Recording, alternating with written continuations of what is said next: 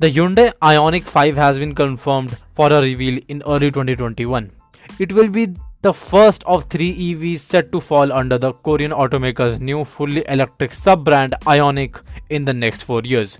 Each model will use a numerical naming strategy similar to Volkswagen's ID lineup. Odd numbers will be used for SUVs and even numbers for sedan and other models. So, what's new? The 2021 Ioniq 5 will be a compact crossover based on the radical Hyundai 45 concept from last year's Frankfurt Motor Show. New details of the car confirmed by Hyundai include 3 extras it will launch with. The first is vehicle-to-load V2L technology, bidirectional charging that allows owners to use the car batteries to store energy and then discharge it back to the national grid or the home when it is required during peak demand times. The second is fast charging capability. Although the Korean firm is yet to detail the exact charging speeds the car is capable of, the third is the car's soon to be announced array of features. The Ioniq 5 will be followed in 2022 by the Ioniq 6 electric sports sedan, which will take cues from the low-slung Hyundai Prophecy concept. A large as yet unseen SUV called the Ioniq 7 will land in 2024.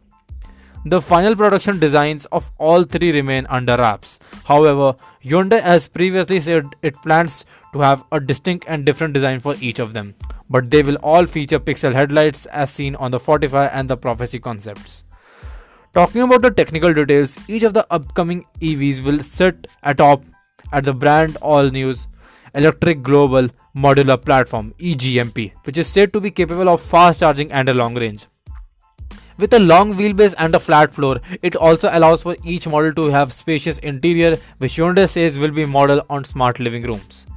The company also says all Ioniq branded models will offer enhanced connectivity features to integrate in-car and out-of-car experiences for a seamless journey.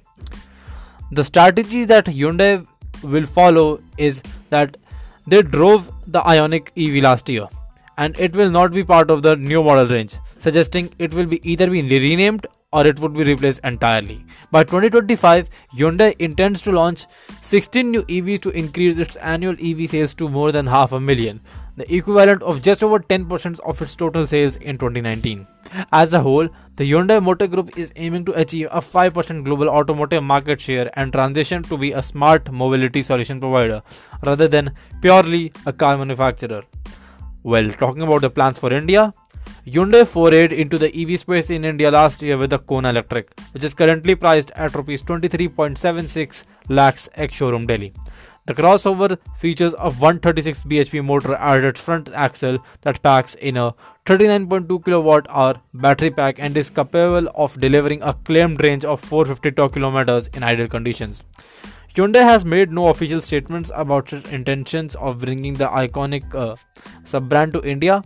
However, a Hyundai mass market EV for our market is under development and is expected to be launched in the next 2 years.